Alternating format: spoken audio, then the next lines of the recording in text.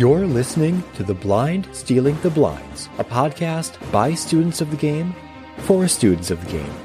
Join Del and BJ for conversations about poker theory and bridging the gap between theory and application. We're all in this together, so let's get to it. This week's topic, risk aversion and risk management in poker. Hey Del, how you doing this week? I am doing fantastic. I actually have this thing that's going on. I have battled for the longest time to being a winning player online. We all start out with that moment where we think we're doing great at the beginning, and then we start to lose and realize we're not really the winning player we thought we were. Then we get to break even, and that's that major step. Now, I don't know if I've reached that point where I've pushed into being a winning player online. I am smacking the crap out of the 25 NL Muppets this week. Perfect. I don't know if it's just a short little variance or if I've turned the corner yet. How are you doing this week? I'm doing pretty well. My father visited this week, and I mentioned in a previous episode that his game has improved dramatically. So I went to the driving range, hit a bunch of balls, and I thought I had my swing under control. You can kind of see where this story's going to go. I did not play that well. I ended up shooting 5 over par on the front 9 for one round, which is pretty good by most standards. And then the wheels just completely fell off, and I was doing terribly. But we had a great time. My father and I hung out. We had some quality time. We went to a few courses, had beautiful weather despite it threatening rain the entire time he visited. It was a great time. And so now he's off, and we'll see him again in about 2 or 3 weeks. That's glad to hear that you had a good time with him. Little segue here. The reason that I was trying to practice my golf swing was to mitigate the risk of my making a fool of myself on the golf course with my father. What we want to talk about this week is risk aversion and giving people a risk management framework to help them get over their perhaps unnatural fear or predilection towards handling risk. All right, so you wanted to talk about risk aversion first. That is correct. I want to talk about risk aversion first. All right. So what is risk aversion? Risk aversion is a fear of losing what we already have, or another definition would be disinclined or reluctant to take risk. For the purpose of poker, what it really means is that there are times when we might be better off taking a chance and we don't pull the trigger because we're afraid we might lose. We're looking at those monsters underneath the bed. Is it just that you're afraid that you might lose, or you're afraid of putting yourself in a position where you might not win as much as you otherwise could? I mean, for example, I've seen players where they're not willing to bet the river on a potentially scary card, even though it's unlikely they have that. I've seen people at 1-3 have a boat and not bet the river because they were afraid the other person might have a bigger boat. And that's just ridiculous. Think about how few combinations there are that bring that to bear. Right. I think that we're still looking at, we're afraid to lose. I think that there's this fear of losing. There's also a fear of looking bad, that there's that risk of, well, I look foolish if I make this bet and I'm wrong. But the problem is that risk aversion hampers our potential EV, and it prevents us from being able to manufacture EV in given situations. When we're so convinced that that other person's always got to have a monster, but what they really got is third pair or ace high. So risk aversion, it hampers our abilities in poker. A perfect example, I was talking with somebody this week, and I'm not going to mention names, but we just had our podcast last week with Matt. Matt was a part of the conversation, and we're talking with this gentleman. And he's talking about this game in Oregon that is a 1-1 game, uncapped, where he has this huge advantage, and people are buying in for $1,000. And he's got a huge advantage in the game. He's been beating the game for more than a year, but he's buying in for 100 big blind. That's it? That's it. $100. Right. So he's hampering his ability to make money in this game. And it's a game he has a huge advantage of. And he's doing this because, and he admitted it, that when Matt and I were talking to him, he admitted that there was some risk aversion there. There was some fear of losing big. But he's never going to lose big because it's not his game. So he understands that he's going to be playing against these guys with a huge advantage, but he's taken that advantage and he's probably only exercising about 10% of the advantage he has. We're trying to get him to take in and buy in bigger, right? What I tried to talk the guy into is well, okay, every time you win, my first thing was, what would happen if you bought in for 500? And he said, well, I'd probably win more money, but I'm not ready to buy in for 500. And I said, okay, what about 300? And he said, well, maybe, but so what I said to him was, I got a better idea. Every time you win, buy in for $10 more the next time. And if you lose, you can buy in for $10 less. And the thing is that over time, if he's got the advantage that he's shown he has in that game, eventually he's going to be buying max stack. He's going to get some comfort playing bigger.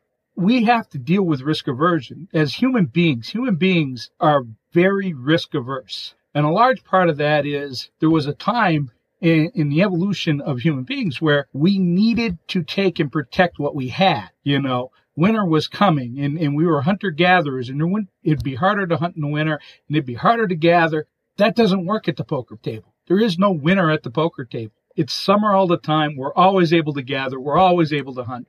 And we need to be in that mindset. Well, I think that you brought that up when you mentioned monsters hiding under the bed. Evolutionarily speaking, if you were in the woods and you heard a rustle, which is more evolutionary advantageous? To run out of fear that it's a tiger, or to just see what it is? And by the time you figure out that it's not a tiger, it could have very well been a tiger and you're dead, because now you've been eaten. So evolutionarily speaking, we've been conditioned to overvalue things that might be dangerous agents out there, because those of us who didn't are dead. People aren't going to just listen to this podcast and think, well, these guys said risk aversion is bad. I need to get rid of it and go to play the next day and not have risk aversion. They're still going to have it. One of the things we have to start thinking about is, what are we going to do about risk aversion to help us move forward in the game? It's like with the guy I was talking about earlier. You take those small steps. Maybe you add a bluff in on the river when you've never bluffed in on the river before, and I'm not saying just do it for the sake of doing it. Make sure that you have a good spot. You're blocking the cards that they would call with. You're not blocking the cards that they would fold, and give one of those rivers a try with a bluff. BJ is going to go over risk management. That's like a huge part of his job. And that's one of the ways we're going to deal with this risk aversion going forward. Risk aversion's in our life too. If you are stuffing money in the mattress for retirement, you're going to get to retirement and that money's going to be worth a lot less and you're going to be in a lot of trouble. You have to take a risk. You have to invest that money somewhere, or you have to take that risk and ask that girl out that you're afraid she's going to say no. Well, if she says no, go ask the next girl out. Sometimes we have to understand that the loss really isn't that much. So yeah, we mentioned earlier that we're going to introduce a risk management framework. Part of my job entails risk management as a project management professional. If any of you are familiar with the Project Management Institute, you're familiar that risk management is one of their core knowledge areas. And they have a pretty good framework for how to deal with risk in business. And it also translates, like most things, into poker. Basically, there are 3 steps. The first step is to identify the risk, put a name to it, understand what will happen. A thing is not necessarily a risk. A risk is like if then. More specifically, a risk is an event that, were it to occur, would have negative consequences. In poker, we're talking about your image or your bankroll or your stack sizes, things like that. Once you've identified a risk, if this, then that, then you can qualify the risk. And you qualify it typically in terms of probability and impact. And earlier, Del, you had mentioned that people are notoriously terrible at calculating risk. And you're correct. So many people are afraid of sharks in the ocean when statistically more people die from coconuts. That's true. More people die statistically from coconuts from sharks. On average, I think about 4 people die every year from shark attacks. But people who harvest coconuts, they fall from tall trees. And when those things fall, they hit your head and they crack it. A lot of people die from coconuts. Yeah. Now, that doesn't really affect most of us because we're either not in the ocean where sharks are or we're not under coconut trees. But people don't really understand the numbers of the risk, so they're flying blind. People are so afraid of shark bites, but so many people die every year from automobile crashes. And everybody takes a car. Well, I should say almost everybody takes a car almost everywhere. That is insanely risky if you were to pit that against other activities. Now, here's where the impact comes in. The probability of you getting hurt in a car crash is relatively low. Most people don't drive like idiots. Okay, some do. Most don't.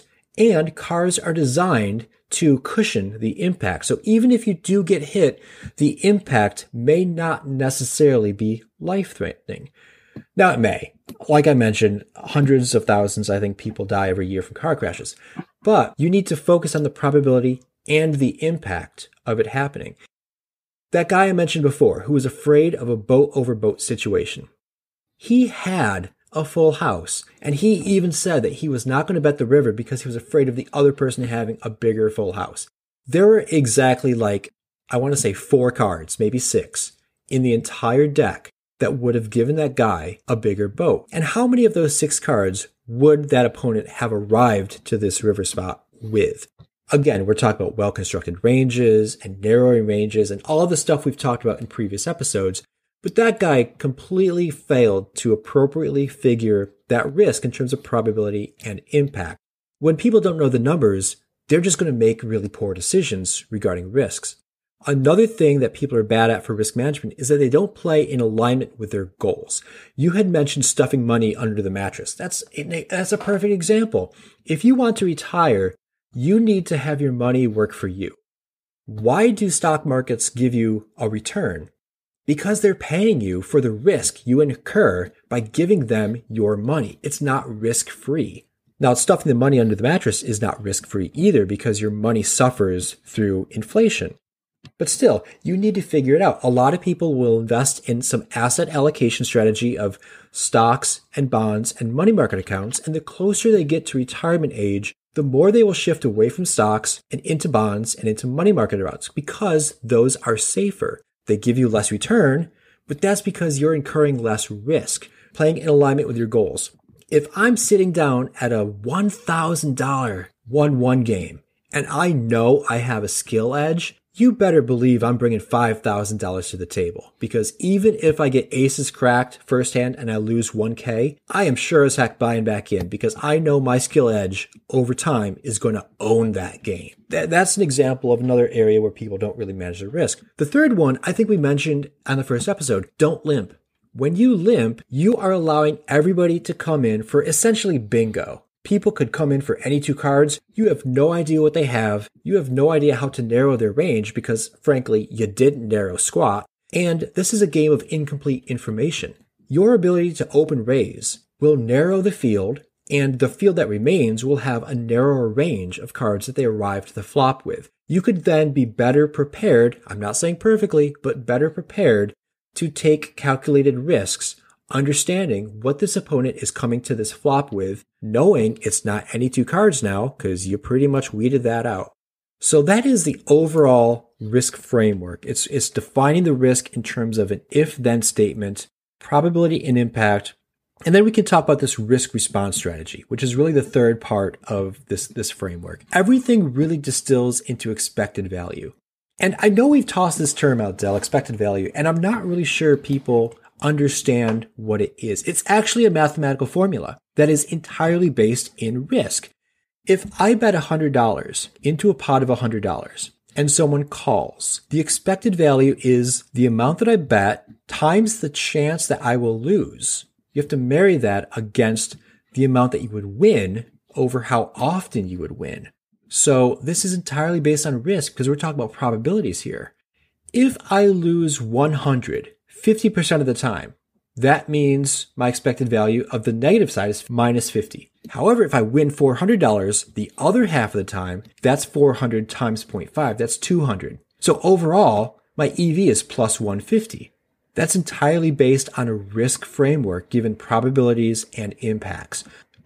All that's great, and it would be wonderful if people applied it. Actually, it'd be horrible. Let me rephrase that. It would be horrible if every poker player applied that, because then it would be hard for you and I to make money. But those that are listening to this program, I would love them to take and apply that. What we get more often than people applying it is we get people who say, well, my aces always get cracked. No, they don't. That's why I limp with them, because they always get cracked. I limp with them because that just means I'm going to lose a bigger hand. It would be great if people would apply this. What do you have for people to apply this in-game? So I think we have a few tools that we can help people with. One is a well-constructed range. We've mentioned this almost every episode. A well-constructed range is the foundation of solid play moving forward. If you can eliminate a lot of your poor decisions pre-flop, you will put yourself in a better position to capitalize on those returns on later streets. You're not going to get caught holding trash. So don't limp. Yeah, the well-constructed range. And it goes further than that. You mentioned pre-flop, but our range needs to stay well-constructed all the way through the hand. So we hit that flop, and we're still going to keep a good range construction. We're still going to keep pulled range at the top. We're still going to have a merge range in the middle, and we're still going to have hands that we give up on because they're no longer part of a solid range.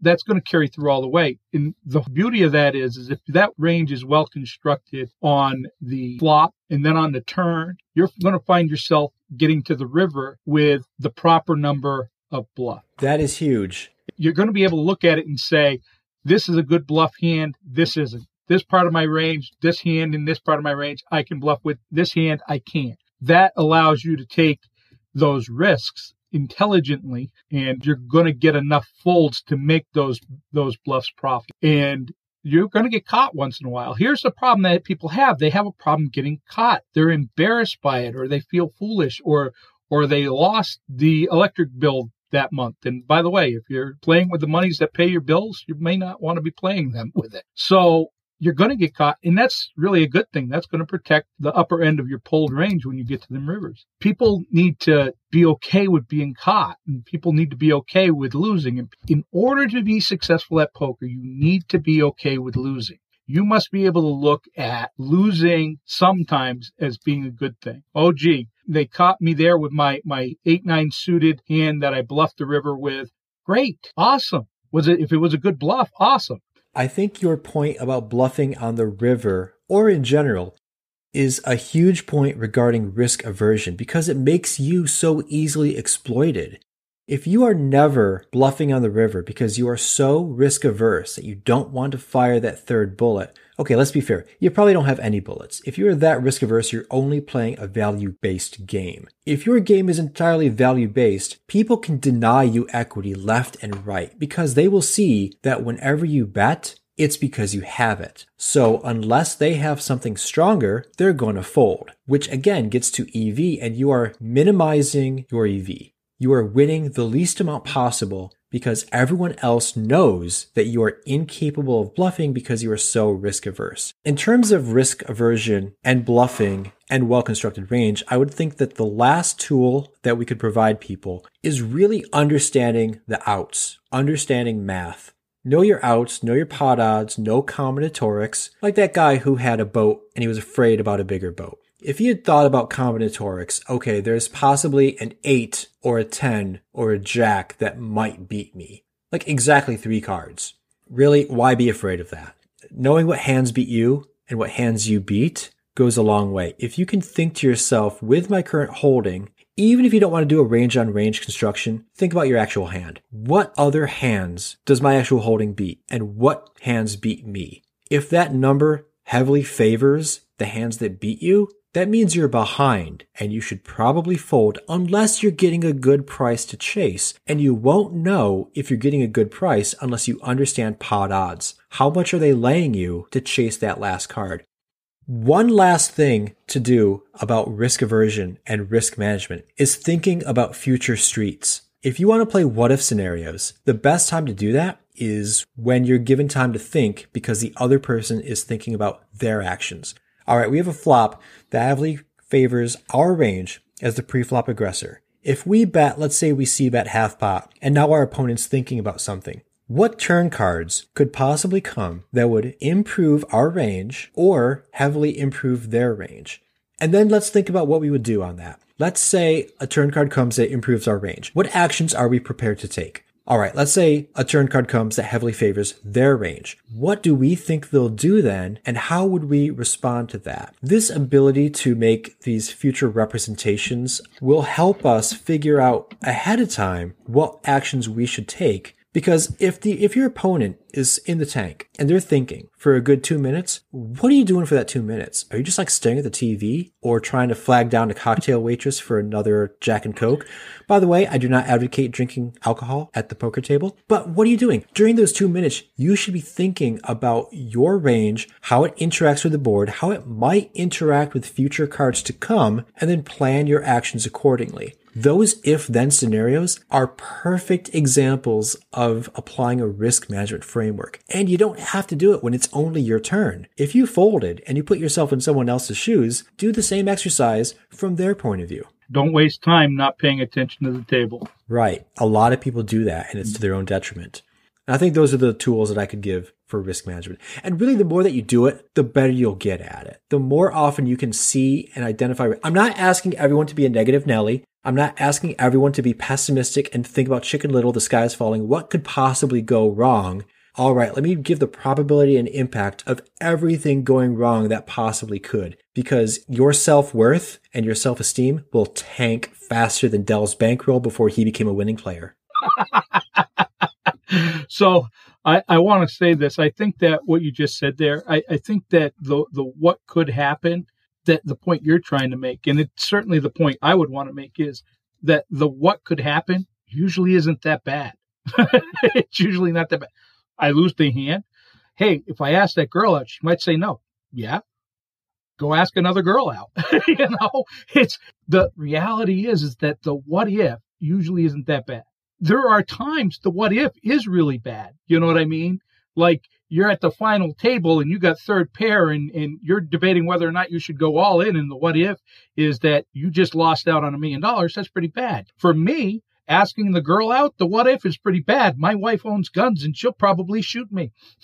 So in that case, I'm not asking the girl out. The what if can be bad, but it usually isn't. It's usually not that bad. The what if is so small in comparison to the what if it works. The what could go wrong usually isn't anything compared to what could go right.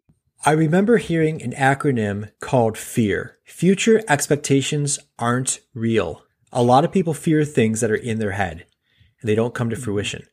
Before we sign off, I just wanted to say that I had made some promises that some content would be up and it wasn't, and that's my fault, not BJ's. And it's starting to go up, and we will have more and more content out on our other social medias as the weeks go forward. I had a little bit of internet problems. That's a little bit of an excuse, but mostly it was just that I'm a procrastinator. So, sorry. Thanks, Del. Appreciate the time. Thank you. Been great again. It's always great. And until next week, this is The Blinds Stealing the Blinds. Like what you heard? Head over to anchor.fm/The Blinds Stealing the Blinds to subscribe, access our show archive, and find us on the socials to continue the conversation. While you're there, you can also support the show. $1 blind per month is all we ask.